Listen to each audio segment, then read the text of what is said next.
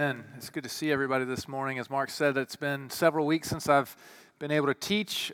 Some of that was vacation, some of that was Hurricane Sally, some of that was having our second little girl, 7-pound, 9-ounce bundle of joy.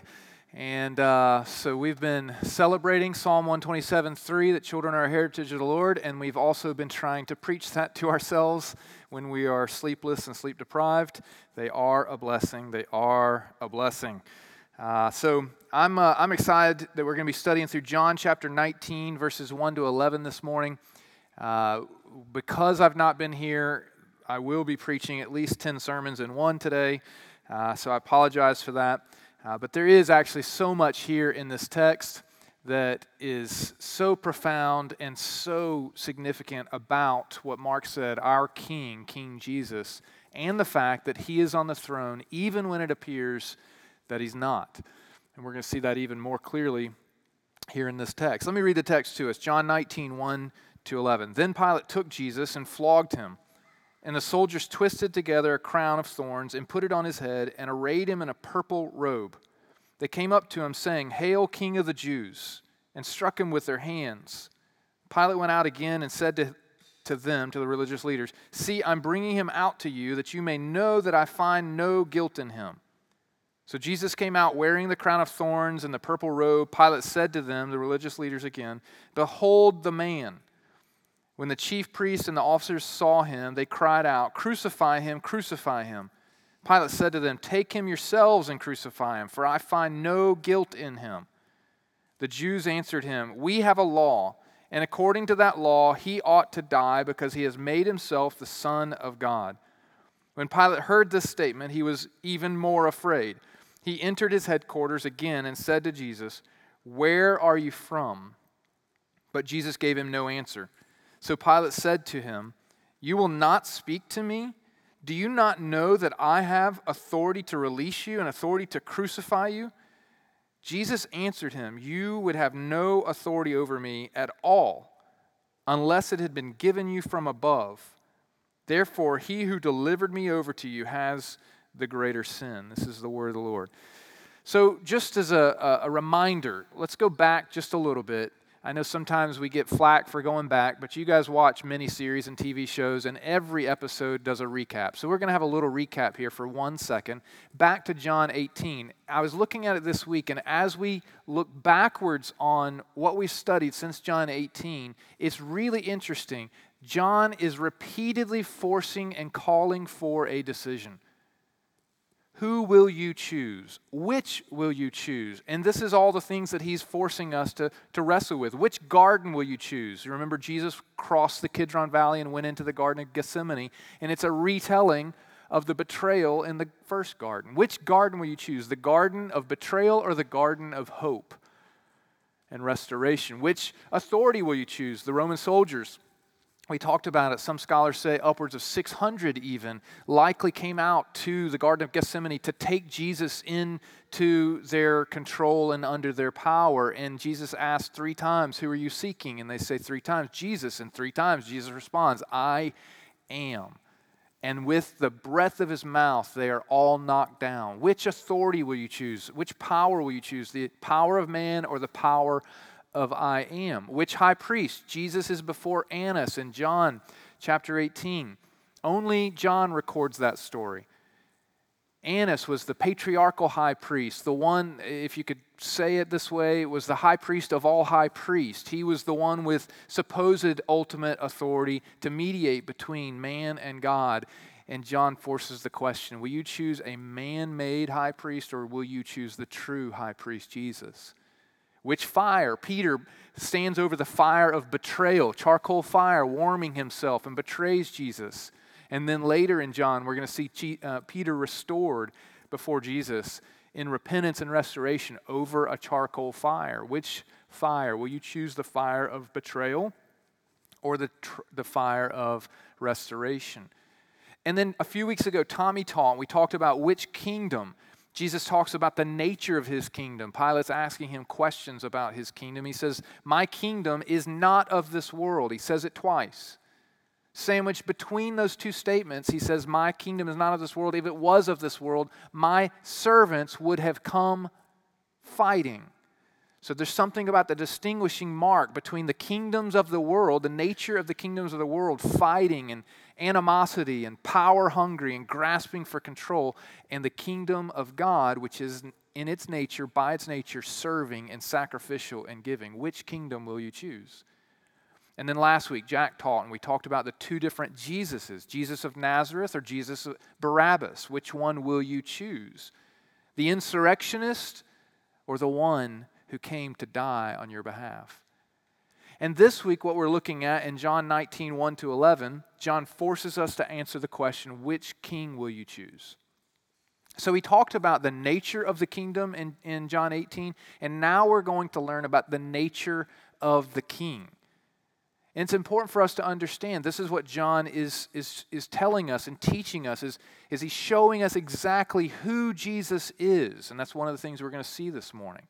He's a sacrificial king, he's an innocent king, and he's the true king with all authority. We'll see that in this text.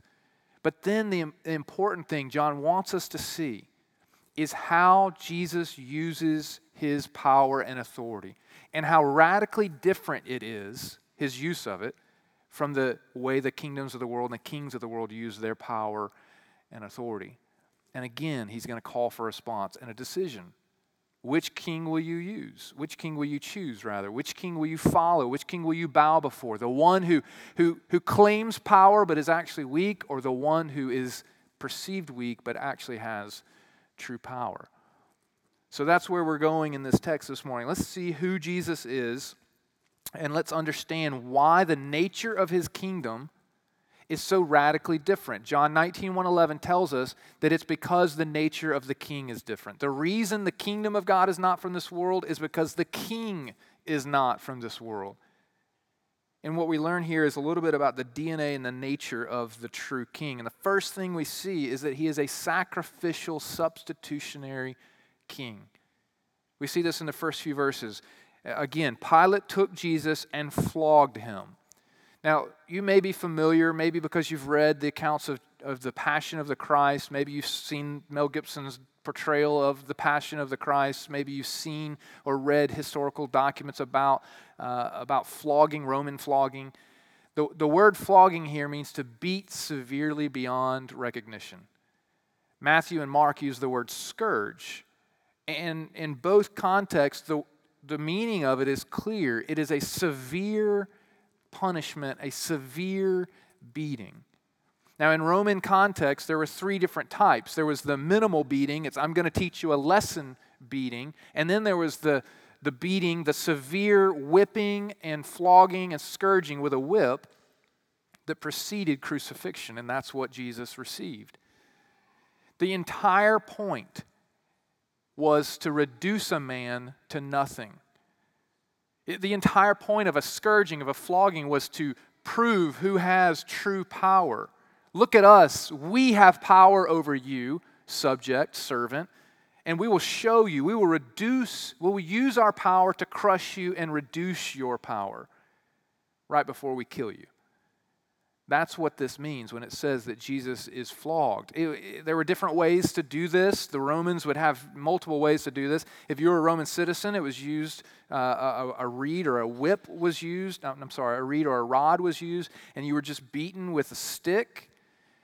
If you were a servant or a subject, then they would beat you with a whip. That whip would have multiple strands, and it would have bone and metal in the end of that, and it would wrap around your body and rip flesh from you. And it would literally reduce a man to nothing. It was intended to humiliate and ridicule and reduce a person to absolute nothingness, to make a statement. You think you have power? We, Rome, will show you who has true power. That's what's happening here. But they don't just stop with flogging. John goes on and he says that the soldiers twisted together a crown of thorns and put it on his head and arrayed him in a purple robe. They came up to him saying, "Hail, King of the Jews." In other gospel writers, they say that they mocked him, saying, "Hail, King of the Jews." And they beat him with a scepter, something they made look like a scepter. They beat him in the head with the crown of thorns on. What's going on here? They are going to the greatest degree possible to humiliate and to ridicule and to reduce Jesus to nothing. But don't miss, they're making a statement about themselves in doing this. We have true power. We have ultimate authority. But John wants us to see something different, and he wants us to ask a different question. Are the Romans humiliating Jesus, or is Jesus actually voluntarily humbling himself? He wants us to ask the question and wrestle with this, because we've read and we've studied everything leading up to chapter 19, and we've seen the miracles, and we've seen the power, and we've seen the storms stopped, and the paralyzed healed, and the blind seeing, and we've seen all of this. We know that Jesus has true power and ultimate authority. And so what's happening here? What's going on? And John is forcing us to see and ask the question, who's actually in control? Are the Romans humiliating Jesus, or is Jesus humbling himself? And it gets to the very heartbeat of who Jesus is and the very heartbeat of the nature of our true King. See, the reason that the nature of the kingdom of God is so radically different is because the nature of the King is so radically different. Jesus did not come clamoring for power, grasping for authority. He came with all authority, and he came laying it down. And he willingly suffered this humiliation, willingly suffered this scourging. In Mark chapter 10, he's already said it. Jesus said, I did not come to be served, I came to serve, to become a ransom, or to be a ransom for many, a sacrifice, a substitute for many. So what we already know and what John is reiterating is that the Romans don't have true power. Jesus has true power.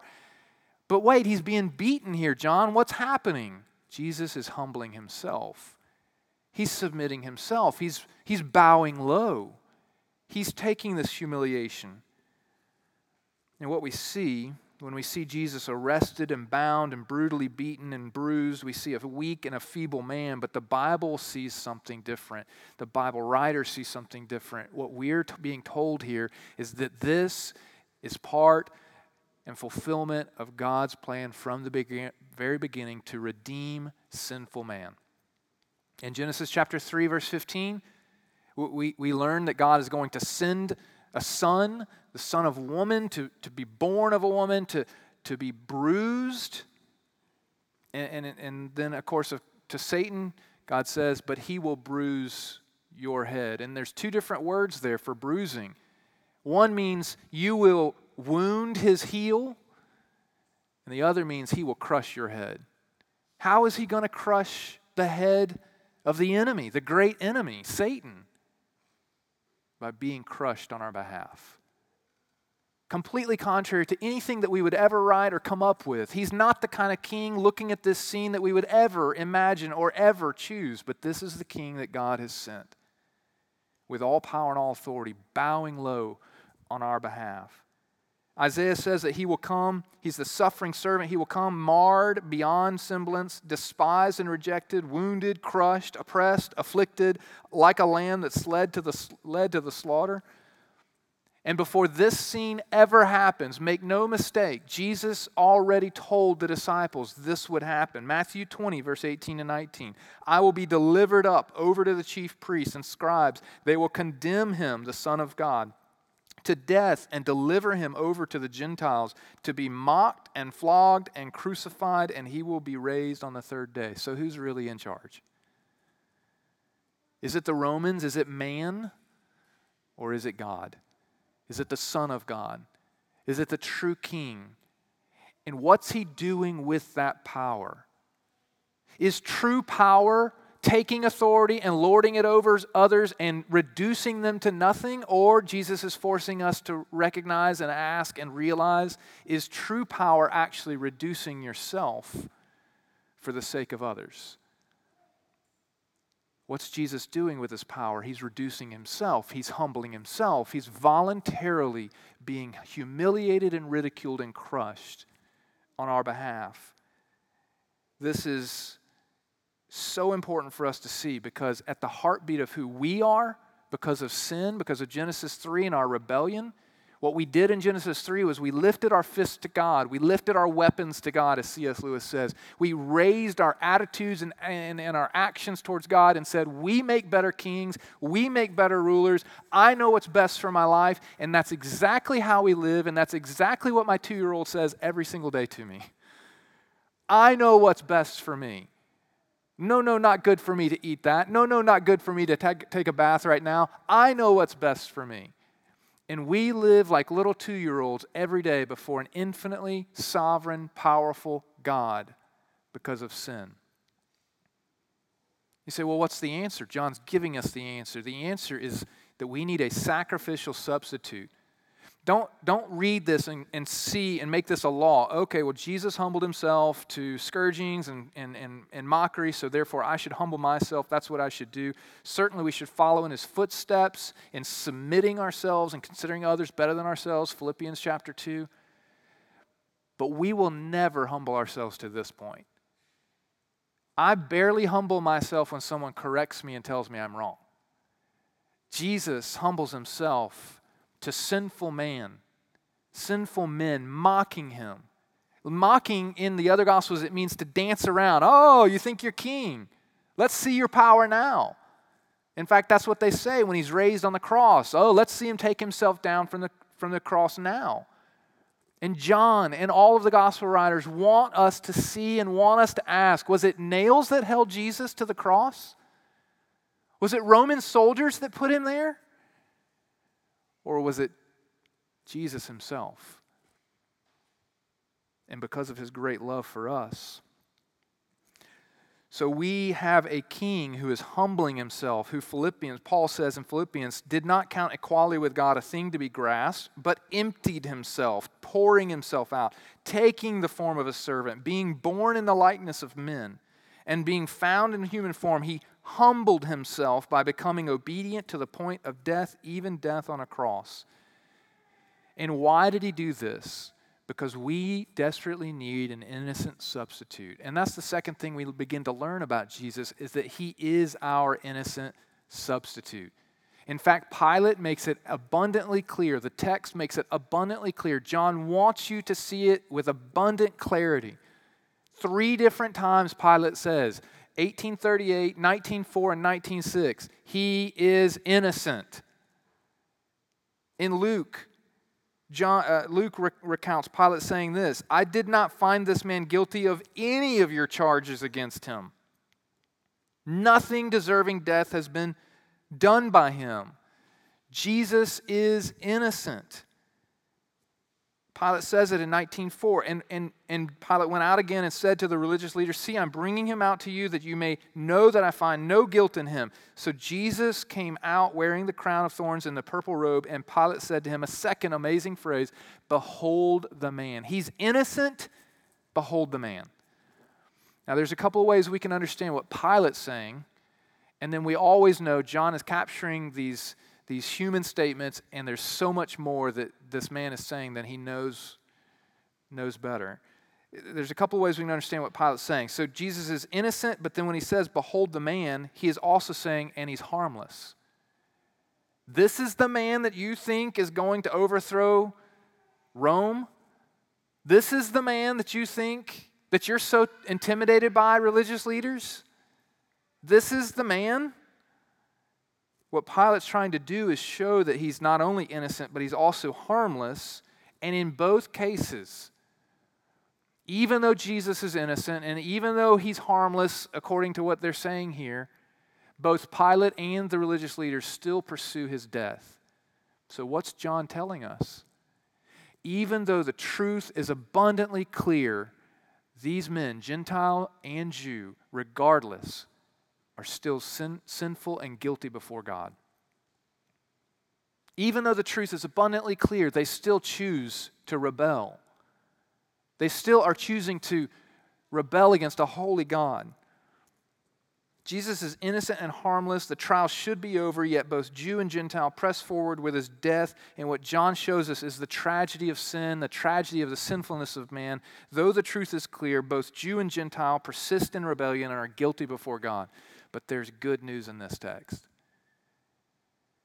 The good news is the substitutionary, sacrificial, innocent, perfect lamb that they've just beaten, that they've just flogged, that they've just mocked. The hope and the good news of this text is that Jesus is indeed the man. He is the perfect man. He is the perfect, obedient man. He is the perfect God-man substitute on our behalf. And He is the perfect, innocent, spotless one who has come to do no harm, instead to be harmed on our behalf. And so John again forces the question, will you trust in the flawed earthly kings of this world, or will you trust the perfect, innocent, spotless King Jesus? Will your hope be in yourself, in the kingdom of self, or will your hope be in the kingdom of God, in the King of the kingdom, Jesus? Who will you bow before? Who will you submit to? Which way leads to life? We will all submit to a king, and both will lead to death, but only one leads to life. Jesus. Who is your king? Which will you choose?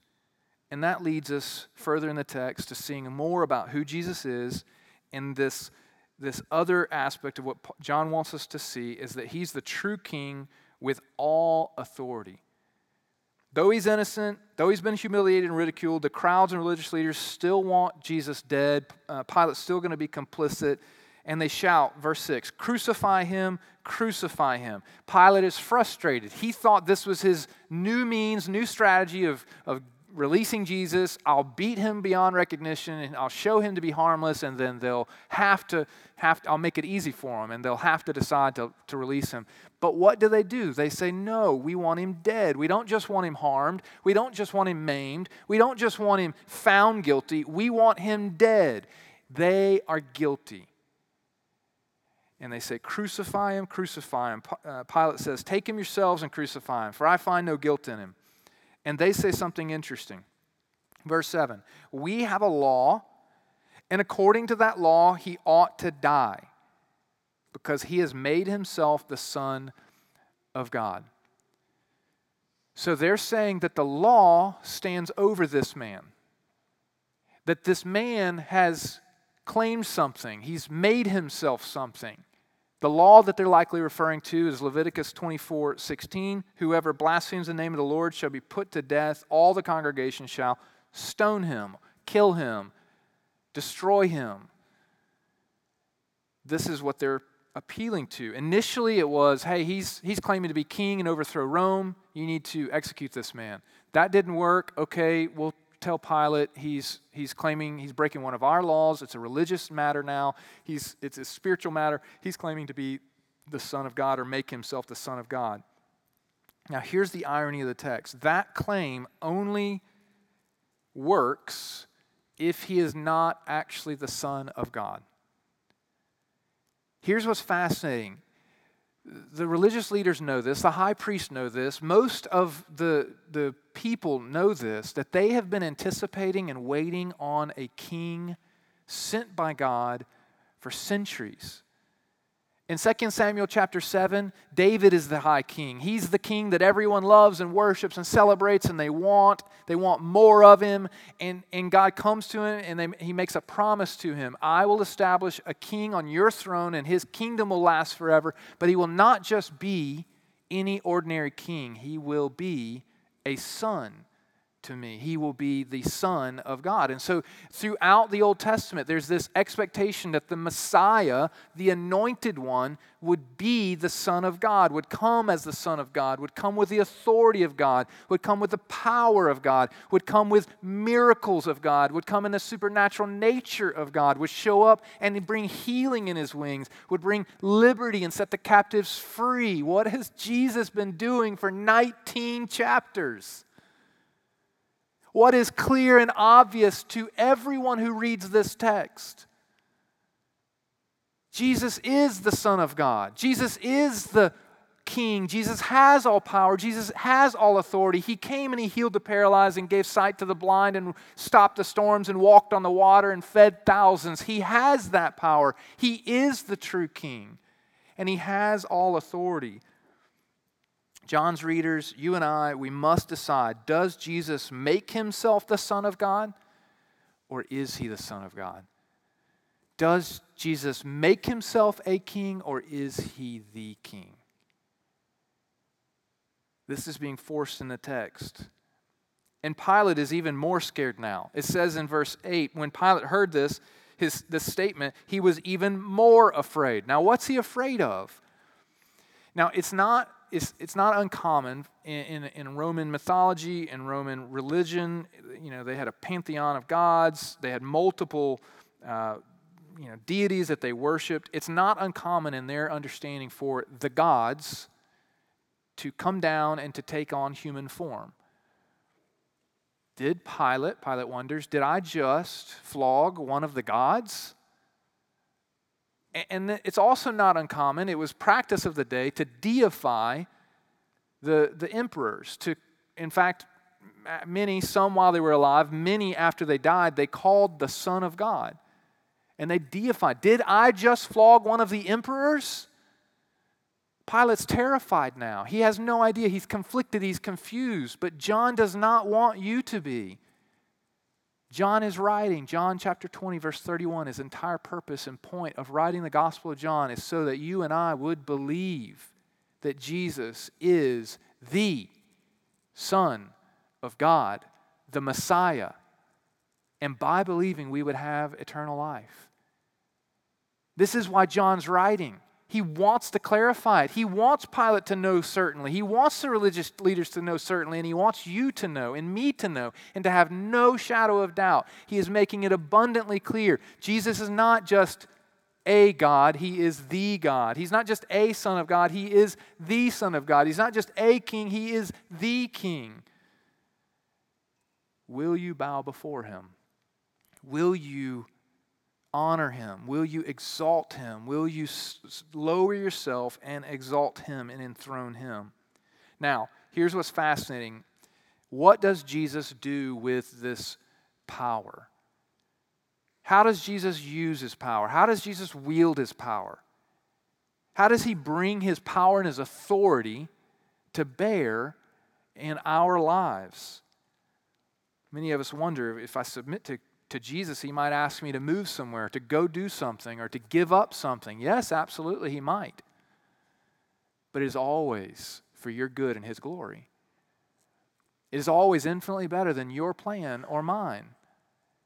And we begin to see that here in this text, and we see more of this wrangling and this power dynamics in the text. Verse 10. So Pilate said to him, "You will not speak to me?" I'm sorry. He went back inside. He asked Jesus, "Where are you from?" That's a question of origin, not geography. He's not asking, "Are you from Spanish Fort?" He's asking him, "Are you from heaven? Are you a God?" And Jesus doesn't answer him. He's already answered him. "My kingdom is not from this world." Twice. So this infuriates Pilate. Verse 10. So Pilate said to him, "You will not speak to me?" I love this verse, the irony of this verse. It's dripping from the text. "Do you not know that I have authority to release you and authority to crucify you?" The word authority there, it means decision-making power. Do you not know, Pilate is reminding Jesus, do you not know I'm in charge here? Do you not know I have decision-making power over you? I have the power to give you life or to give you death. Don't miss the irony of this text. This little man is saying to I am, do you not know who I am? This little king is saying to the king, do you not know I have authority? This little man is saying, I have authority over life and death. He's saying to the one who is the author of life.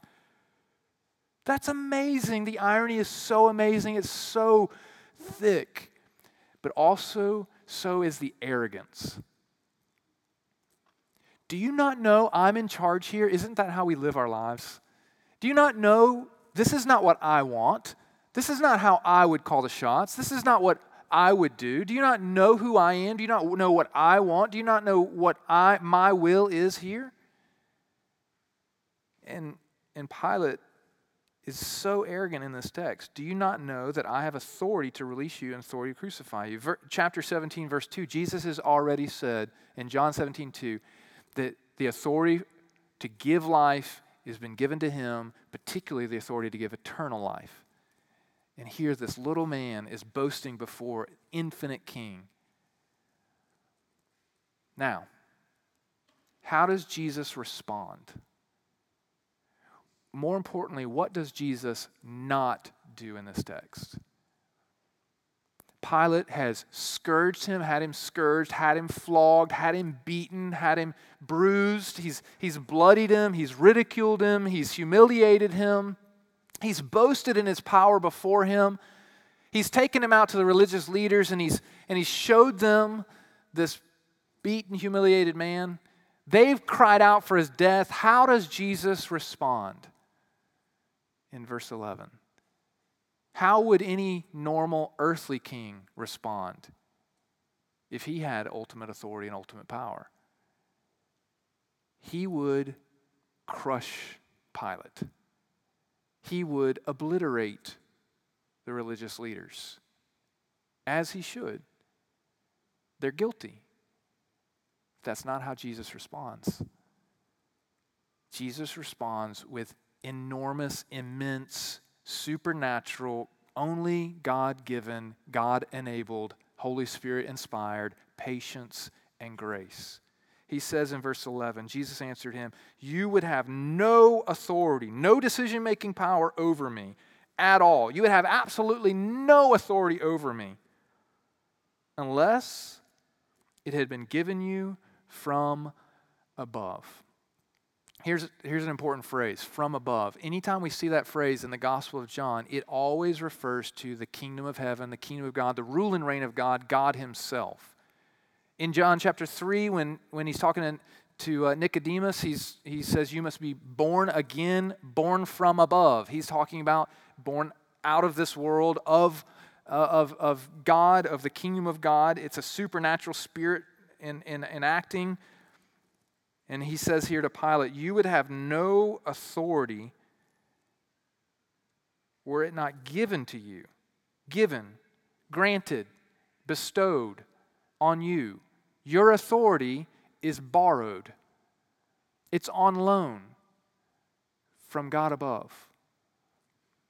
Now there's two ways, because the second verse somewhat confuses and makes it maybe complicated. Therefore, he who delivered me over to you has the greater sin. There's two ways of understanding these two verses, or this verse, and there's two ways of understanding it. One is on an earthly level, and the other is on a greater spiritual level in what Jesus is communicating. The first, and John is always masterful at this. He's doing this all the time. He's saying things, he's capturing things that communicate something in an earthly manner, but then also communicate a greater, more amazing, supernatural, heaven-oriented statement. On the earthly level, you would have no authority over me unless it had not been given to you from above. Caesar is the one who has given Pilate authority. And Pilate's authority is borrowed in that sense. And then he says, therefore he who delivered me over to you has the greater sin. Who delivered Jesus over to Pilate? This is a trick question. Who delivered Jesus over to Pilate?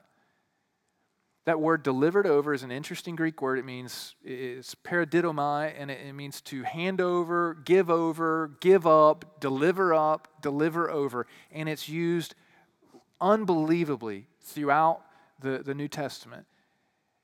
And the first place, if we work backwards through the text, that someone paradidomied Jesus, it was Caiaphas, the high priest of Israel, the one who's supposed to know the law, who's supposed to mediate between man and God, who's supposed to know the expectations of the Messiah.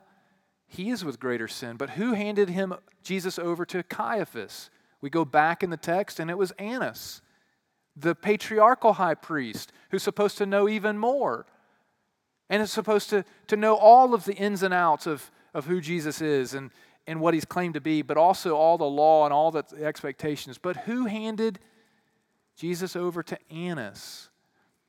Judas, who walked intimately with Jesus and knows him intimately and knows all of his teachings intimately. But then what does John tell us?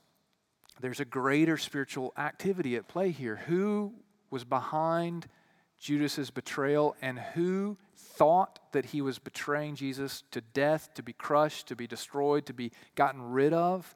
John 13:2, our great enemy, Satan, put it in the mind of Judas and led him to betray Jesus. So what is happening here? What we're seeing here is this is not the first time someone thought they had the upper hand over Jesus. This is not the first time that someone thought that they were going to crush Jesus, bruise Jesus. In fact, when Jesus is in the wilderness in Luke chapter 2, or chapter 4 rather, in verses 5 to 7, when Luke is recounting Jesus' wandering time in the wilderness when he's tempted by Satan, Satan, it says, took him up and showed him, Jesus, all the kingdoms of the world in a moment of time and said to him, to you I will give, didomai, all this authority and their glory, for it has been delivered, or paradidomied, to me, and I give it to whom all I will. What is going on here? John is capturing both the earthly and the heavenly, the spiritual. John is telling us and showing us that just like Pilate, even Satan has the illusion of power. Do you hear that? Even Satan has the illusion of power, but there's a radical difference between power and ultimate authority. Judas thought he had power. Satan thought he had power. Pilate thought he had power. Caiaphas thought he had power. Annas thought he had power, but Jesus says it's all on loan. And it's all subject to the ultimate authority of my heavenly Father, of God above. And if you study that word, that Greek word paradidomai, I encourage you to go take a look at it. Do a word study on delivered up, delivered over. It's used repeatedly throughout the New Testament. In this text, what we learn is that Caiaphas, Pilate's going to say, it's going to be later in John, he's going to deliver over Jesus. Pilate delivers over, Caiaphas delivers over, Annas delivers over, Judas delivers over, Satan delivered over, but ultimately it was God delivering over Jesus on our behalf. God is at work behind all of this. They are absolutely responsible. They have sin and the greater sin. Ignorant sin and knowledgeable sin is still sin and rebellion, and they're all responsible, but over all of this, God is working. Just think of a few verses. John 3:16, God didomied his only Son that we might have eternal life. Acts 2:23, Jesus was paradidomied up according to the definite plan of the Father. Paul says in Romans 4:25, Jesus was paradidomied up for our trespasses and raised that we might be justified, set free, released, and no longer condemned. I thought Pilate had the authority to set free and make us no longer condemned. No, Jesus has that authority. Paul goes further, 2 Corinthians 5:21, for our sake God made him to be sin who knew no sin, so that in him we might become the righteousness of God. And then Paul, he's so encouraging with trying to encourage us and give us confident assurance in God's love for us. He says, God, who did not spare his own Son, but paradidomied him for us all, how will he not also with him graciously give us all things? Romans 8:32. Though these men think that they have power, they do not have ultimate authority. Though Satan thinks he has power and it's his to give to Jesus, he does not have ultimate authority. God is delivering up Jesus on our behalf. 1 John 4:10, that he is putting forward Jesus on our behalf, offering him up.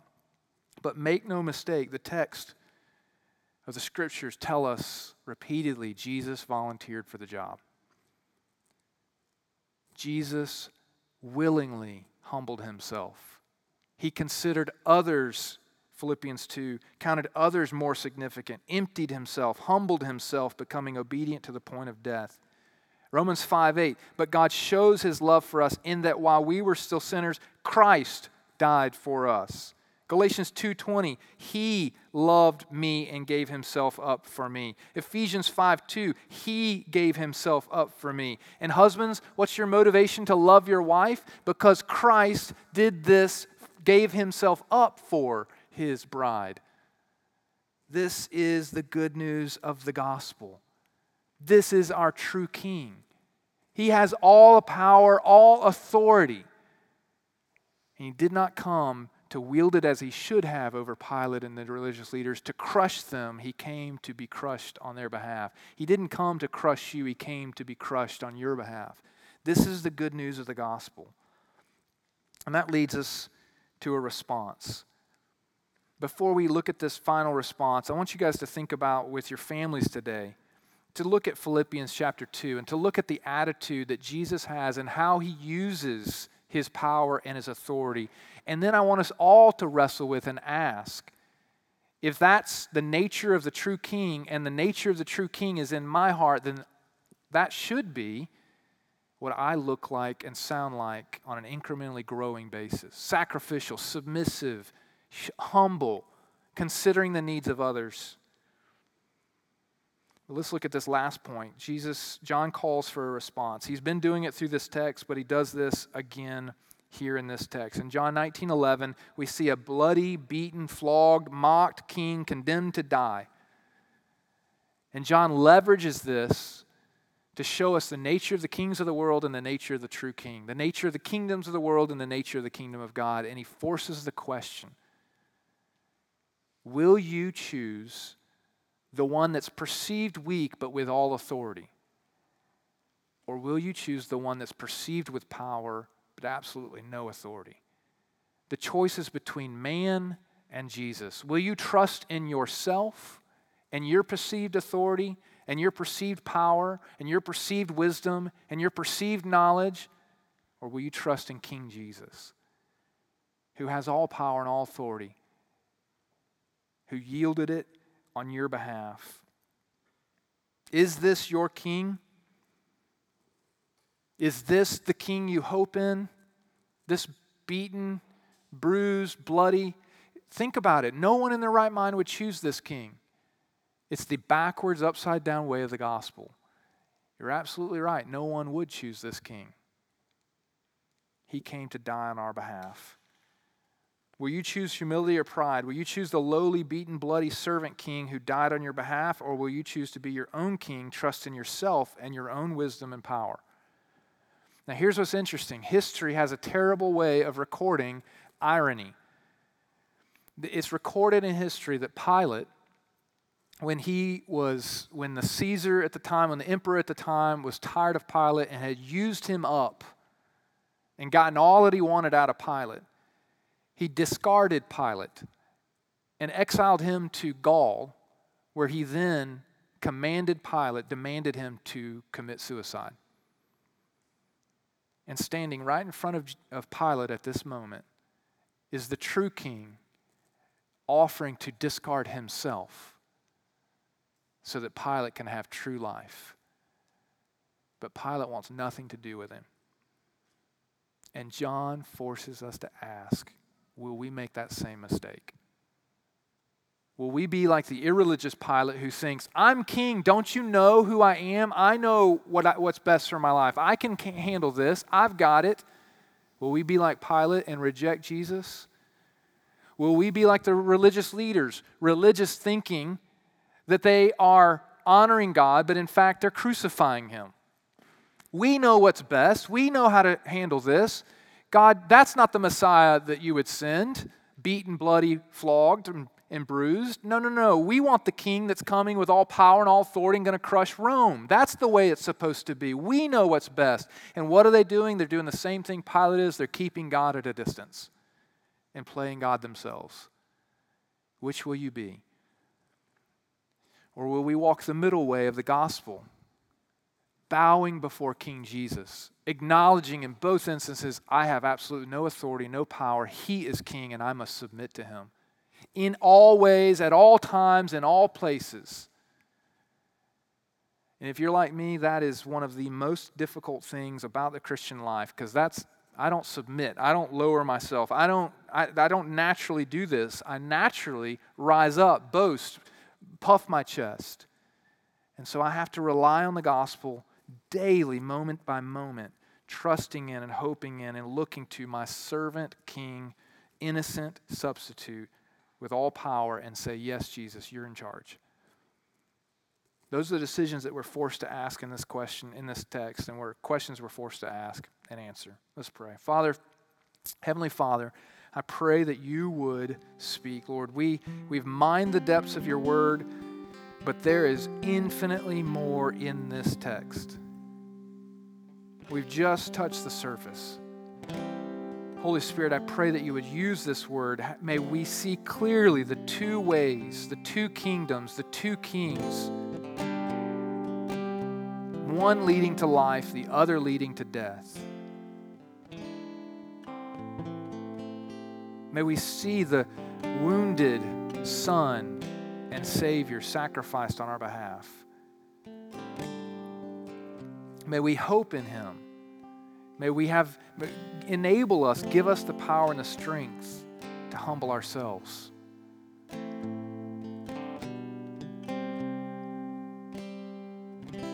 Holy Spirit, I know that when your word is read, when your word is preached and proclaimed, it does not return void. I pray that would be true this morning. I pray as we continue to meditate on these truths, as we sing these songs about our innocent Savior who bled and died, that it would move past the head of information about floggings and scourging and everything else to the heart, that we would see that you did this because of love,